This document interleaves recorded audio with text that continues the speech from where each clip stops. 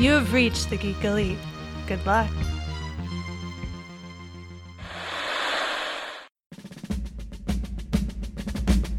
In my lifetime, I expect to see 3, 4, perhaps even more women on the High Court bench. Women not shaped from the same mold, but of different complexions.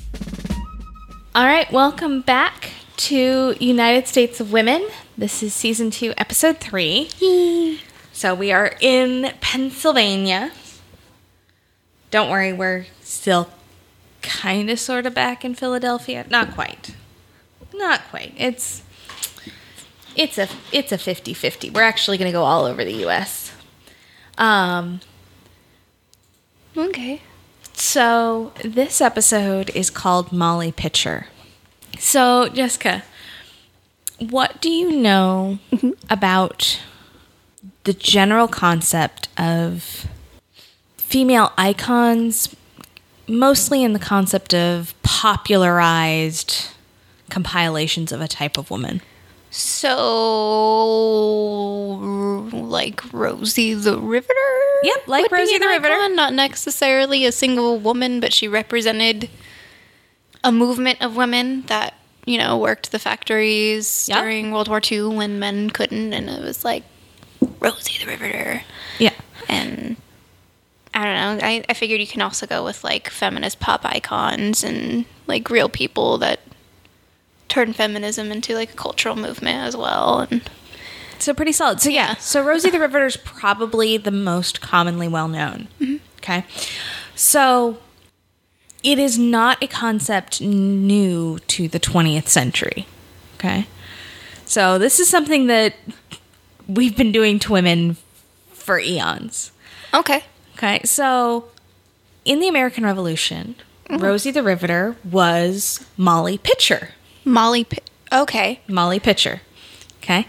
So Molly Pitcher was most likely a compilation of multiple women, although the woman we are going to talk about today has been argued to be the true Molly Pitcher. Okay. It is hotly debated. Some of the other common names are ones that's often considered the potential Molly Pitcher is Mary Ludwig, then becoming Mary Hayes out of New Jersey. But most likely it is Margaret Corbin. Margaret Corbin. Mm-hmm. I feel like I know the name Mary Hayes over Margaret Corbin. Probably. I will say that though. Probably. But I'm not for sure why. There's a good chance that both of these women did these types of things in different scenarios. Mm-hmm. Both have connections to Pennsylvania, but Margaret Corbin, born, raised, lived in Pennsylvania for most of her adult life. She was born Margaret Cochran in Western Pennsylvania on November 12th, 1751, in what is now Franklin County. So she was born in what was then the Western frontier, if you will. Yeah. Hard to imagine Pennsylvania being Western frontier, but that's what it was. Yeah. So when she was 5, her parents were, quote unquote, attacked by Native Americans. Her dad was killed and her mom was kidnapped, never to be seen again. No idea the circumstances surrounding this. No idea what may have come along to cause this potential, because there's always a good chance that this was retaliation for something else the Cochrans already did. Yeah. You're just, and we're never going to know. But with those caveats, her dad was killed, her mom was kidnapped. She's orphaned at the age of 5. She's orphaned at the age of 5 with just her brother. Younger or older? Younger. Yeah.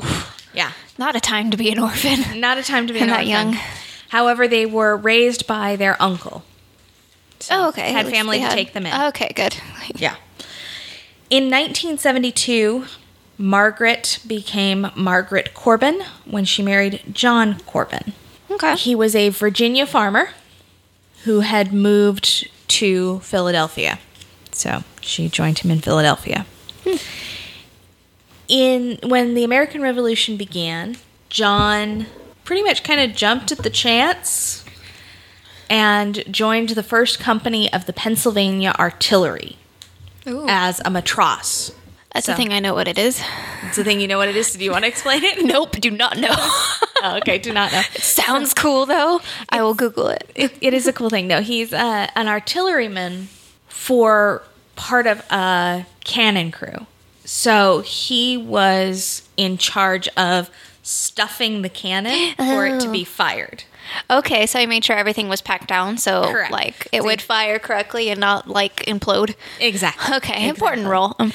Very important role. Yeah. I do So- like firing a cannon like always seems so easy, but if you actually like it's like there should be like 4 men and they each have a set role, and if they screw up their role, they could all just die. Like it's just Exactly. It's very like niche teamwork. Like these men really had to work together, really had to set their timing because you had to get that cannon ready to fire like quick while you're being fired at, and while like I've seen people do the. Like when we've had even here we have Civil War reenactments. Yeah. And I've seen them do the cannons and like the replica cannons, and that was Civil War, so it was a little bit later on, so it was even more technically advanced. So I can't imagine. No. If you need an explanation as to how complicated it is, it took a crew. Yeah, like it took a group of men.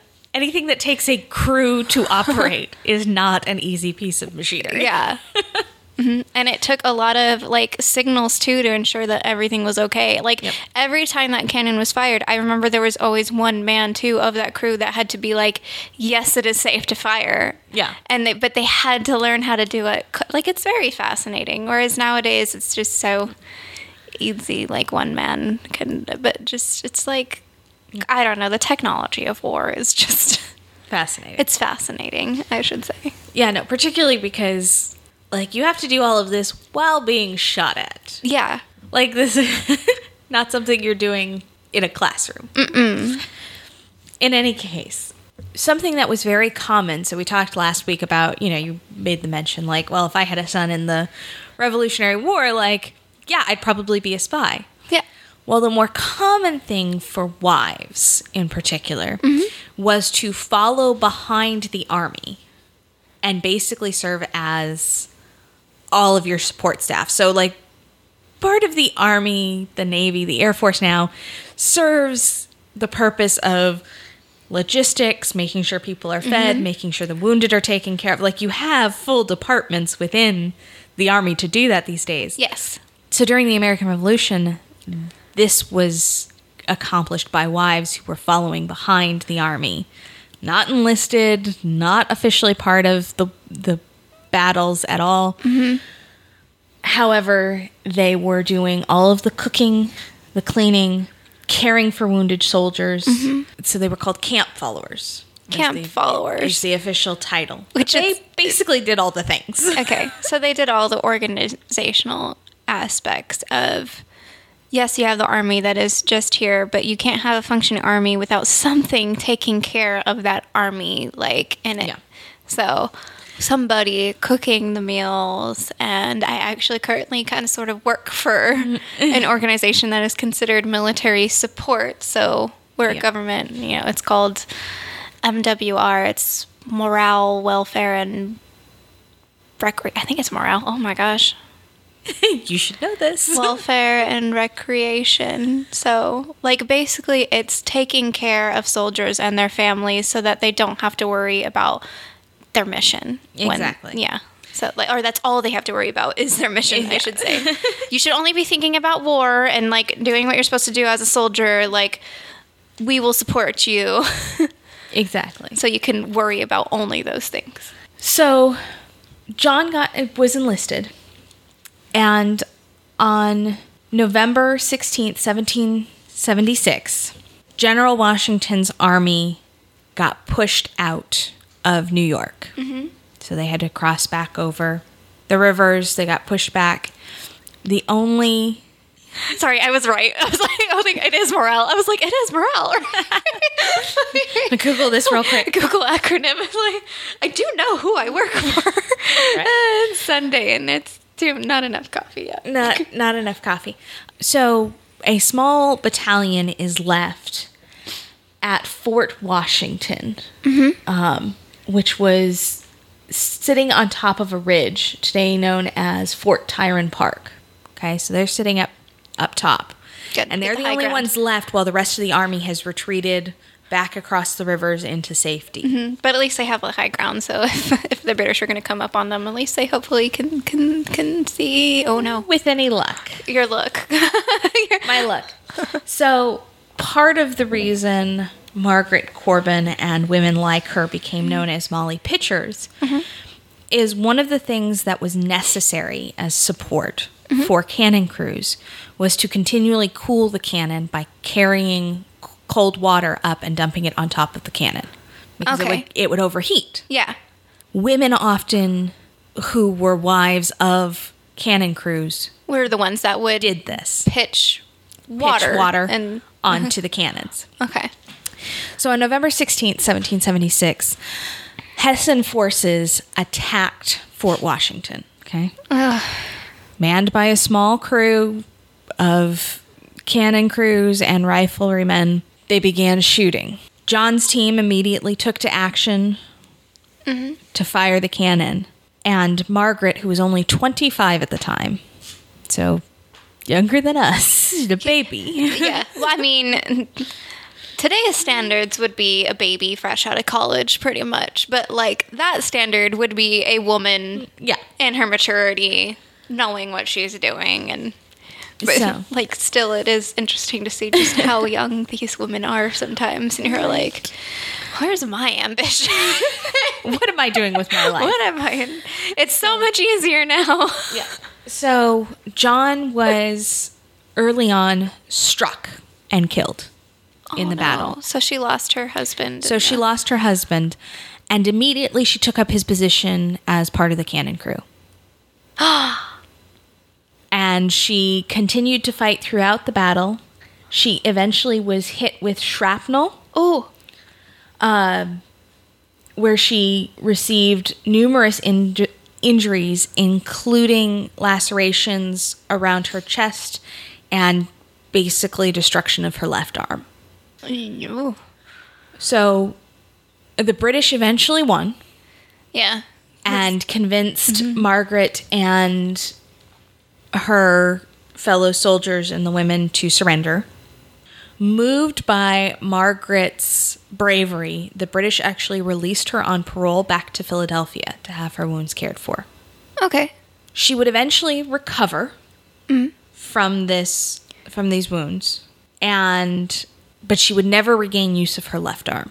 I mean, that she probably had, if it's shrapnel, she probably had nerve damage in her arm, I imagine. And just, Yeah. honestly, she's really lucky she didn't get infection. And Right? back when we didn't know what the crap infection was, we were just like, yeah, that wound looks like it's going to kill you. And we don't know why, because it's yellow. Yeah. So one of the reasons that it's believed Margaret Corbin is likely the inspiration for Molly Pitcher is because after the war, Congress acknowledged her wartime service and granted her half pay and allowances of a soldier for services to the Continental Army. So she actually received a pension in Wow. her own name as opposed to a widow's pension. Wow. Okay. So, How did I not know about her? well, so as we talked about, there's conflict because Mary Ludwig Hayes McCully, Mary Hayes, has a very similar story for the Battle of Monmouth on June 28, 1787. So a few years later, where she also took over her husband's position as part of a cannon crew to help fight that battle Yeah. upon his dying. Yeah. And that is the one thing about cannon crews was that they were so tight-knit that if one member died, like, it could really throw off their timing. It was hard for like somebody to do two jobs at once. Like, these jobs seem simple. Like, it seems simple to just pound out, something yeah. into, but it's not. You actually need training. Like, these are highly explosives. That's why you had to cool them down, because you're throwing gunpowder in a sack down a barrel, and if it's a little too hot, that gunpowder is going to go off when you touch it to the hot barrel. So just it seems uncomplicated, but it's very complicated, and it's very set. And if you throw off the groove, like, I'm sure like those women who were close to the canyons probably were taught their husband's role. Yes. Like, So most of the historical articles that I've come across discuss the fact that the wives helped their husbands practice so much that they actually learned how to do the yeah, job. because like it's not like, oh, she's just like, I can do this. No, she probably knew how to do it. There is, She'd been paying enough attention yes, like, and really working at it. So, yeah, so you could have been a spy as a wife Yeah. or a mother who could have stayed behind. passed notes around and fight over flour sacks Nope. to get them Or out. You could have been a camp follower and potentially had to ignore your grief for watching your husband die to keep fighting his good fight. Yeah. So, yeah, no, it was definitely intense. Did they? I don't remember if you mentioned. Did they have children or? It did not state that they had children. They were married in 1772, and this took place in 1776. So based off of timing, I'm going to guess not. Yeah, if they did, maybe they had one, and it's a young infant. And yeah. if she had had a child, she probably wouldn't have been a camp follower. Yeah, that's what I'm thinking. Like, because her parents had died Yeah. when she was 5. So So, and there's no records of any children. After the war and after her recovery in Philadelphia, Margaret eventually moved back to New York near the fort, because that was where her husband was buried. And in a really kind of sad twist of fate, she died in basic obscurity, known by neighbors as Dirty Kate, because she was a drunkard and angry old woman, is how she was described, which is just basically So she how never- every woman is described if she doesn't have children. So I mean, that, and she had no use of her left arm. She was already in her mid-20s, which seems like young for us, but back then might have been a slightly hard age to remarry, I imagine. probably, Especially when you have a disfigurement. yeah. And So- but she's like a hero. I mean, she picked up a thing. And that she had a huge tragedy when she was a kid, which I'm sure Exactly. affected her. And So, Yeah. and so she died on January 16th, 1800 in Highland Falls, New York. So, however, a memorial was erected for her heroism in 1909 on the CKG Billings estate in what would later become New York City's Fort Tryon Park, so where the fort was that she fought at. And it is called Margaret Corbin Circle, which lays just outside the main entrance. And then there is also Margaret Corbin Drive, which connects the circle through the park to the Henry Hudson Parkway. So pretty major. She's got some pretty great memorials. And in 1926, the New York State chapter of the Daughters of the American Revolution verified Margaret's records and recognized her heroism and service to the United States through the papers of General Henry Knox, who had commented on her services and petitioned for Congress to grant her pay. all right. So, yeah, she's a pretty solid woman. And she is likely the inspiration of Molly Pitcher, which was a term for any woman said to have fought in the American Revolution. So any of the wives, any of the women who stood up and fought in the American Revolution in any capacity were called Molly Pitchers. Very Molly similar Pitchers. to Rosie the Riveters. Yep. Okay. So the Molly other pretend. Pitchers. That's That's a muscular job, pitching, Yeah. like taking water and just, you know how heavy water is in Right. those old wooden barrel, like just pails. Like it would be so heavy, and you probably get to lug it up because the cannons were always set Up up high. as high Yeah. as it could be.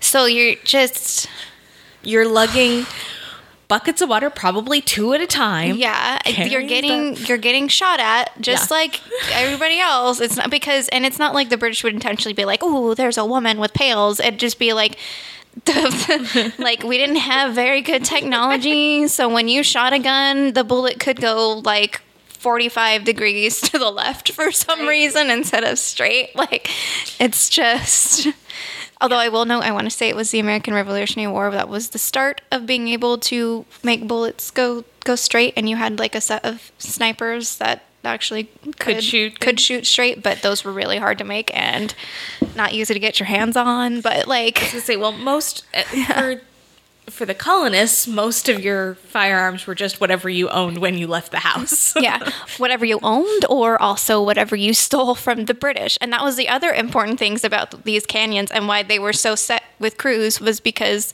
they were hard to attain and you didn't want to lose them. Like Yeah. you can't lose your cannon because we had to steal it from the British, which is why we have our Second Amendment right of the right to bear arms. So, Exactly. Yeah. But yes, so these were, every time I think about Molly pictures, I picture the Mulan carrying the buckets up. And the new movie that Yeah. came out, that's the new, instead of the disc. climbing the climbing to get the arrow, it's now taking these 2 buckets with your arms parallel out to go to the top of the mountain. And every time I'm like, I would never in my life be able to do that. Like, I do not have the mental stamina for that. I do not have the meditation capabilities to just not pay attention to my arms for that Not our long. thing, not our thing. But yes, so that is the story of Margaret Cochrane Corbin. Most likely the inspiration for Molly Pitcher. So I obviously pulled from Wikipedia. That should be a pretty well known Starting point for sources. point for us. Then I also came across through Google Books Notable American Women 1607 to 1950, a biographical dictionary, volume 2, which is written by Edward T. James, Janet Wilson James, Paul S. Boyer, and Radcliffe College, most likely where they found all their TH. Oh, there, yeah. And then the article Myth Busting the Founding Mothers, which I just really like the title of that article, published July 14th, 2017 by National Women's History Museum. Okay. And this is where you do get the information regarding Mary Ludwig, Hayes McCully versus Margaret Cochrane Corbin, and how they basically have the exact same story. And I'm sure a bunch of other women also have the exact same story Right. as well, and just didn't get the credit of it for whatever reasons. Well, and, of course. Yeah. Of course. And then an article by Carol Birkin, Revolutionary Women in the Struggle for America's Independence. The article in her book is Margaret Corbin, Molly Pitcher, ?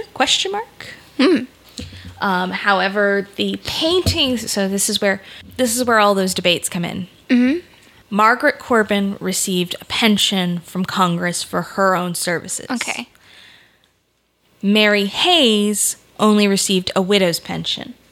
Oh. However, contemporary paintings of Molly Pitchers are titled The Heroine of Mammoth, which would have been where Mary Hayes was, not Margaret Corbin. Okay. Now, remind me, because history, did we win Mammoth? I believe so. So that also could be why that's the picture, because you don't Probably. necessarily want to, like, immortalize our losses. Yeah. Gotta keep that history patriotic, you know. Gotta do that. Yeah. So I then pulled from biography.com for Molly Pitcher. Just the term, just trying to find information. It was first used at the beginning of the Revolutionary War, 1776, and was a term for women patriots all the way through 1832, so through the War of 1812, all the skirmishes, all those things. Mm-hmm. And then additionally, Britannica's piece on Molly Pitchers and the term. So those are our citations for the week. If anybody wants to do some more reading, there's lots of really interesting things, particularly those books. Jessica, where can people find you at to discuss cannon crews and the complex history of military engagements? To discuss that, you can find me on Twitter as JM Bailey Writes. And if you want to give me a shout out or some information, if you've got a Philadelphian woman that you think needs to be included, happy to give it some consideration. You can find me with the rest of Geek Elite Media at Geek Elite Media, our Facebook page /Geek Elite Media. Archived episodes of this podcast and other podcasts from the Geek Elite Media Network can be found on geekelitemedia.com. You can also find this on just about any podcatcher you have. Please do remember to rate, review, and subscribe to us on that podcatcher so other people can find us. If you're interested, we do have a Patreon page. Love your support. A bunch of extra episodes, extra content, fun interviews and things from all of the Geek Elite Media family. Random questions that get thrown at us sometimes, and we're just like, what? So complicated. So much. I know. But until next time, this is Jessica and Elizabeth of the United States of Women podcast from Geek Elite Media Network saying, always remember to geek out. This concludes our broadcast. Beep.